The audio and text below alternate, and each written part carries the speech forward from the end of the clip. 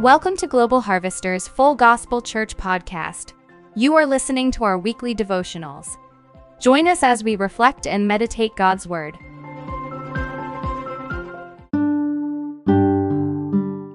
Today's scripture reading is from 1 Timothy 6:7.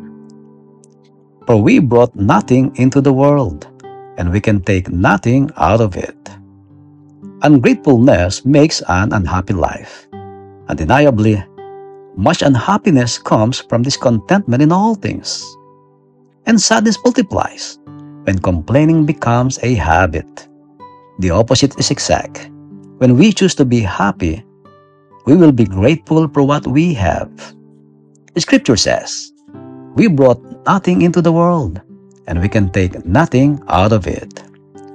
Paul warns Timothy about the danger others had followed. They got tempted to worship money. So greed brought much grief to these people.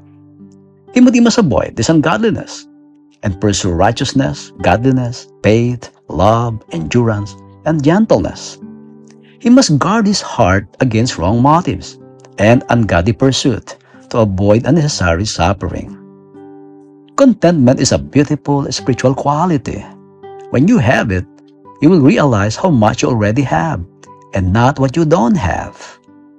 When you are grateful for what you have, you will become content and happy. So be thankful to God for what you have to live happily.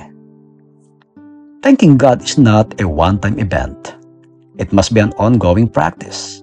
Make it a habit to thank God every day, so that when you become a grateful person, discontentment, complaint, and grumbling can never take hold of you. And that's true inner freedom.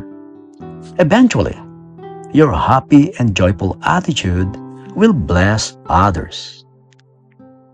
Thank God for what you have. Develop a deep appreciation of life and walk light. May you practice thanking God every day and become content and happy for what you have. Amen.